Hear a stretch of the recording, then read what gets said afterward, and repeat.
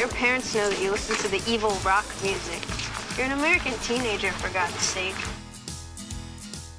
Welcome to Gilmore Girls Soundtrack. I'm Melissa Olson. Episode 115, One for the Road. Today, we'll discuss the soundtrack of Season 1, Episode 15, Christopher Returns. We'll welcome father-daughter guests Sydney and Christopher Barnett. And we'll finish up with the weekly segment Spinning in Stars Hollow, where I offer recommendations based on what we heard and what was referenced in today's episode of Gilmore Girls. So grab your Luke's mug. It's time for Gilmore Girls Soundtrack.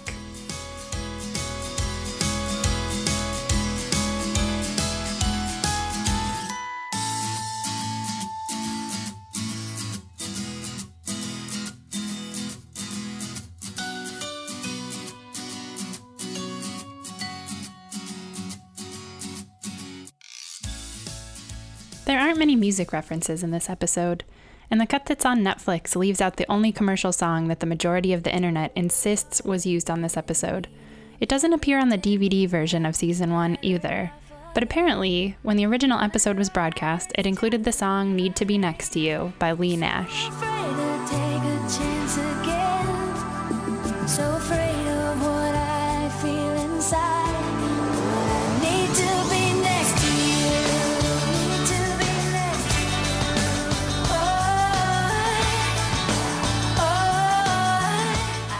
Leigh Nash is probably best known for her role in the band Sixpence None the Richer, and their cover of the song we hear during the opening scene of the Gilmore Girls pilot, There She Goes, by The La's.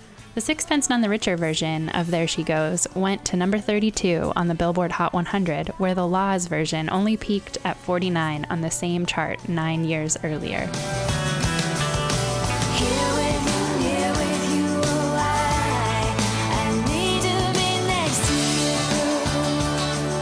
In 2000, just a year after the release of Sixpence None the Richer's success with There She Goes and Kiss Me, Leigh Nash sang the song Need to Be Next to You for the movie Bounce as a thank you to Miramax for their use of Kiss Me in the movie She's All That, which brought the band into the public eye. Need to Be Next to You was written by Diane Warren, who has written many popular singles for artists such as Faith Hill, LeAnn Rimes, and Aerosmith. Nash still maintains an active solo career, releasing her latest album in 2015. The State I'm In is a more traditional country album, harkening back to her roots as a young musician from Texas, who began learning old country songs on the guitar at the age of 12. The album reached number 39 on the Billboard Top Country Albums, and The Guardian named it number 4 on its top country albums of 2015.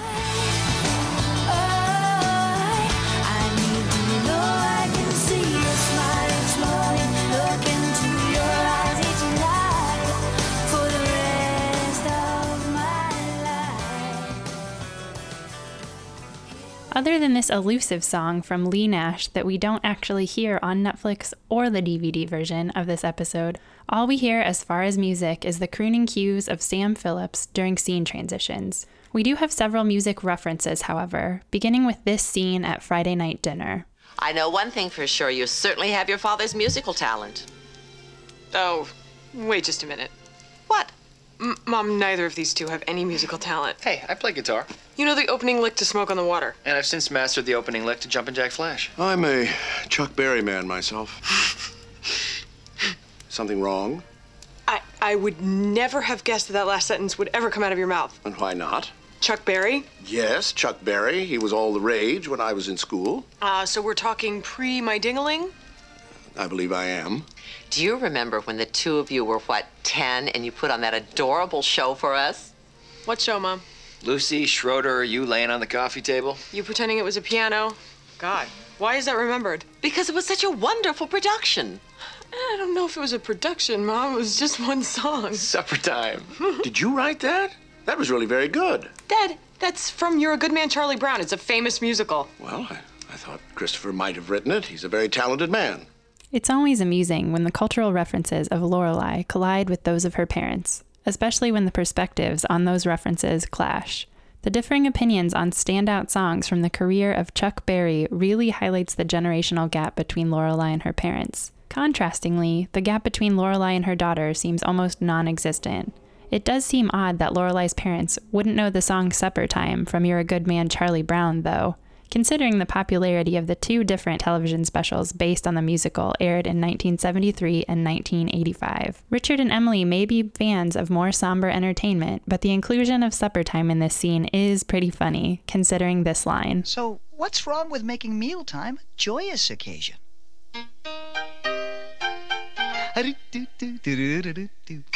It rarely seems that Friday night dinners are fraught with joy, but this dinner in particular is about to be filled with so many emotions that oppose joy. The dichotomy between the childhood memory being discussed and the feelings Rory experiences upon meeting her other set of grandparents is very stark, and the inclusion of this song is quite clever. Amy Sherman Palladino never disappoints.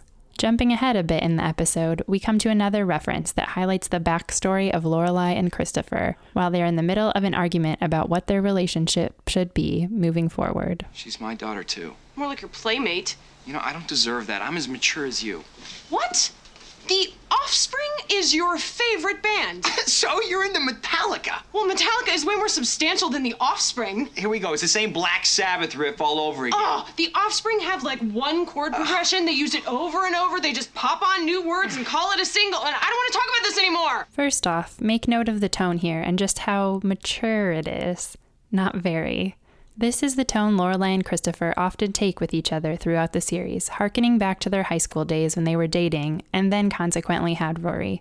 This tone takes on a heightened meaning when we hear them arguing about something so insignificant as which band is better, when they have so many more important things to discuss, but clearly are avoiding those topics. Why not debate the merits of two bands from Southern California formed in the early 80s when you should be talking about the future of your relationship? Dad wants to know if you'll reconsider. She says, nope. Offspring sucks and Metallica rules. Fair enough. My guests this week are a father and daughter, and this will be the daughter's third time appearing on this podcast. She has been my roommate for over a year and has been so supportive of me as I began Gilmore Girls soundtrack that she agreed to be on the second episode, when I barely knew how to use the software, let alone try to edit an hour-long interview into a cohesive 5-minute segment. Yes, I'm talking about Sydney Barnett. She's decided to move to Oregon to be closer to her family, a theme that resonates with this episode. Her dad has had a big impact on her musical tastes and was glad to fly out here to jump in a car with her to drive across the country to her new home. But before they left, they agreed to an interview with me. So here's Sydney Barnett and her dad, Christopher. So I'm a dad and I'm a Christopher. I do not have a motorcycle. I have never been really a car guy. My biological father is all about switching engines out, swapping out engines, putting carbs on things, and flangers and wings and flames, but not me. But I always liked the weird cars. And the first time I ever saw a Pontiac Aztek, I thought that this car was driving down the road backwards. And I was like, that is the coolest thing ever. This is like Moon Rover from that video game, Moon Patrol. So I did end up getting one of those just because it was so odd. But then that followed me. Any cars that were a little bit strange like that, I was always attracted to it. So I feel like throughout the years, this kind of impressing the value of a strange looking car versus perhaps good mileage, good miles per gallon, etc. Reliability, kind of forfeiting safety. Those more pragmatic things for aesthetic choices definitely has affected me in how I now view my Honda Element, which is my favorite car ever to exist, because of purely aesthetic things. For instance, the fact that you can lay the seats completely flat and look out the moonroof. It's just plastic. Love the plastic. So you would choose like a Nissan Cube over a Ford Mustang? Without a doubt. Yeah. So it's just weird. It's like art. It's like art on wheels. It's like art on wheels. Because you don't think of cars as being a place of artistic expression, but it can truly come from anywhere. So, yeah, I tricked Sydney into believing that Honda Elements are cool. They are cool, and they're the best car. There's so much room for cargo. If you like to drive a box, there's a Honda Element. It's plastic on the inside and on the outside. Ooh, that's cool. Very cool. Burn some dust here. Eat my rubber. Dad, I think what you mean is burn rubber and eat my dust. Whatever, Russ, whatever. Anytime you try to do the cool thing, I think of doing that cross-country family trip. That's, you know, this is America. That's what you do. At least once in your life, you take your kids on that cross-country Griswold vacation. So we planned that in 2013, 14. Yeah. We were going to spend Christmas with Santa Monica. Yeah. So we drove all the way to Santa Monica. The idea was to be there by Christmas Eve and spend Christmas Day there. Speaking of Christmas trees, kids, can one of you tell me what the first kind of tree displayed at the White House was? Dad, they're back. I don't know. I feel like there are a lot of things there are like a lot that. of Like things. really we bizarre. could always tell if you were telling the truth by looking at your forehead. Yeah, and also, okay, I just remember this really vivid memory. I was playing with my dollhouse, and you were getting ready for work, and you were leaving for work, but before you left, you gave me a coffee bean for my dollhouse.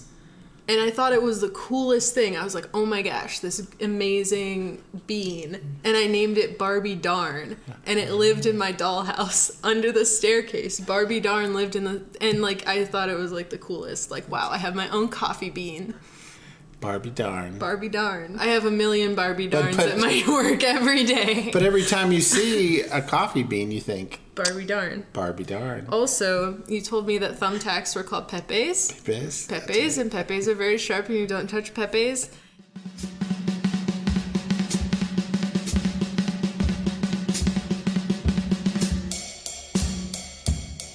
So, there's this band that's been around forever, and I think I first learned about them through the Dead Milkmen. And this band is called The Shags, and they're a sister band from the 60s who kind of created their own style of rock and roll because they were naive to the real world of rock and roll, and they did a really good job of it and became a cult classic in the meantime. Their biggest song is called My Pal Foot, and they have an illustration of their cat, Foot, which the song is about. And it's just this weird, iconic illustration. It's iconic because it's the Shags. It belongs to the Shags. So when it came time for Sydney and I to get our daddy-daughter tattoos after we moved apart, the Shags, My Pal Foot, was at the top of the list. Where will Foot go? What will Foot do? Oh, Foot, I wish I could find you. I've looked here, I've looked there, I've looked everywhere. Oh, Foot, why can't I find you? Foot is just like this really crude rendering of a cat, and it just looks like a lump with like legs and a tail. And a lot of people ask me what it is, but it's very, very meaningful. As you said, and I liked how you said, when it came time for us to get our father-daughter tattoos, as I feel like it always comes time at a certain point with every father-daughter pair. Like, you know, it's like a rite of passage. Like, you gotta get the tattoos. Like when kids lose their first tooth. Like, it comes time for them to lose a tooth. Like, it came time for us to get our tattoos. Yeah. If Foot didn't like to roam so well, he would still have a place to dwell. Foot, please answer me. I know where you are. You're behind that tree. Foot, please come to me. So I really feel very grateful and very privileged to have a really good relationship with both my mom and my dad, because I feel like I get very different and very important things from both of them just through my relationship with them and through the kinds of advice that they give me and through the experiences that they've each had separately that they can share with me and that I can learn from. And I know that, you know, Rory really has this amazing closeness with her mom, and they share so much together. And it's very obvious in this episode especially that she wishes that she could have that with her dad, and I feel like that's something that's really common with, you know, a lot of families. It's not always very easy to have a close bond with both parents. So I obviously feel very, very lucky that I do get to have that, and that I can kind of share my time between two people who love me very much and who I understand and who I feel like understand me really well as well. I feel very glad that, you know, my dad's in town right now and I'm moving away, which is sad, but I'm glad that when I leave and when he leaves, we'll be leaving together rather than one of us leaving the other one behind, as Rory will have to do with her father. It's time for Spinning in Stars Hollow, where you'll get recommendations for songs you might enjoy based on music we've heard on Gilmore Girls. You can always find these songs on the Spinning in Stars Hollow playlist in the show notes for each episode at GilmoreGirlsSoundtrack.com. This week, we didn't have much to go on, so I gave Sydney and Chris the opportunity to share some songs that mean a lot to them and their relationship to each other. First up, Sydney recommends an entire album, 1978's Akron compilation, which features Slide from Akron band The Waitresses.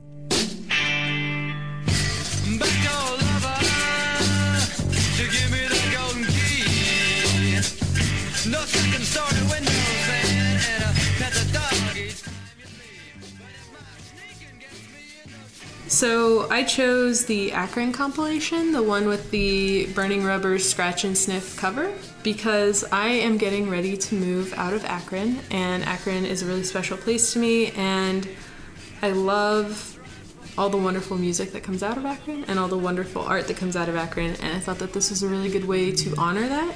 So yeah, the comp has like a lot of really iconic Akron bands, like the Rubber City Rebels and the Waitresses and the Bizarros and many, many more.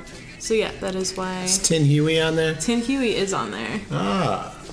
So it's cool to see a comp with like so many bands that you hear. It's almost like legends, like things that happened in the 80s. It's almost like they happened yesterday for a lot of people, and I really appreciate that.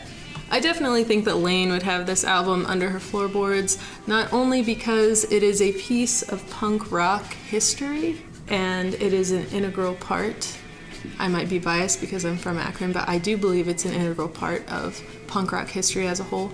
I think Lane would appreciate that influence, but also just for the sheer bizarreness of the album. I think that she would appreciate how eccentric of a record it is. Talking gets me in no trouble. It gets too hot for me to stick around. Got a handy little well-rehearsed maneuver. On your mark, take a deep breath, bring it up. Next, we have Christopher's recommendation, Like Girls from The Blow. He wants to talk to you 'cause you're a girl, and he likes girls. We all like girls.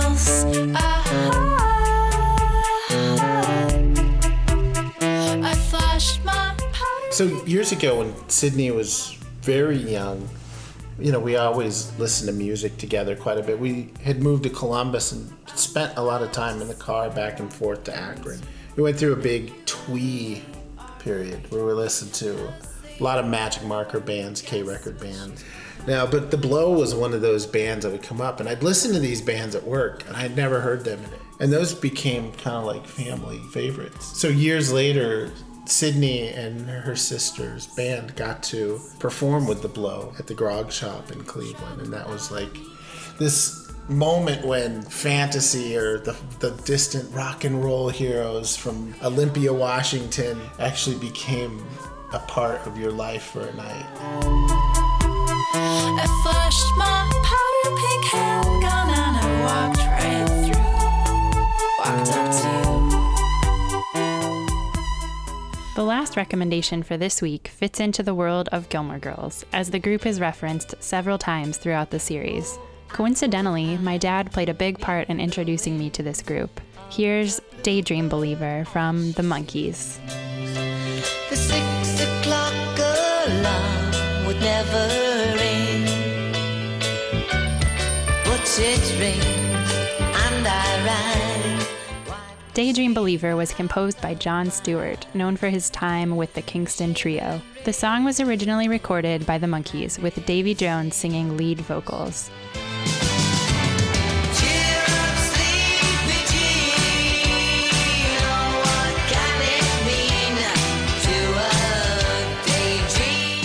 The single hit #1 on the Billboard Hot 100 in December 1967, remaining there for 4 weeks. It was the Monkees' last #1 hit in the United States.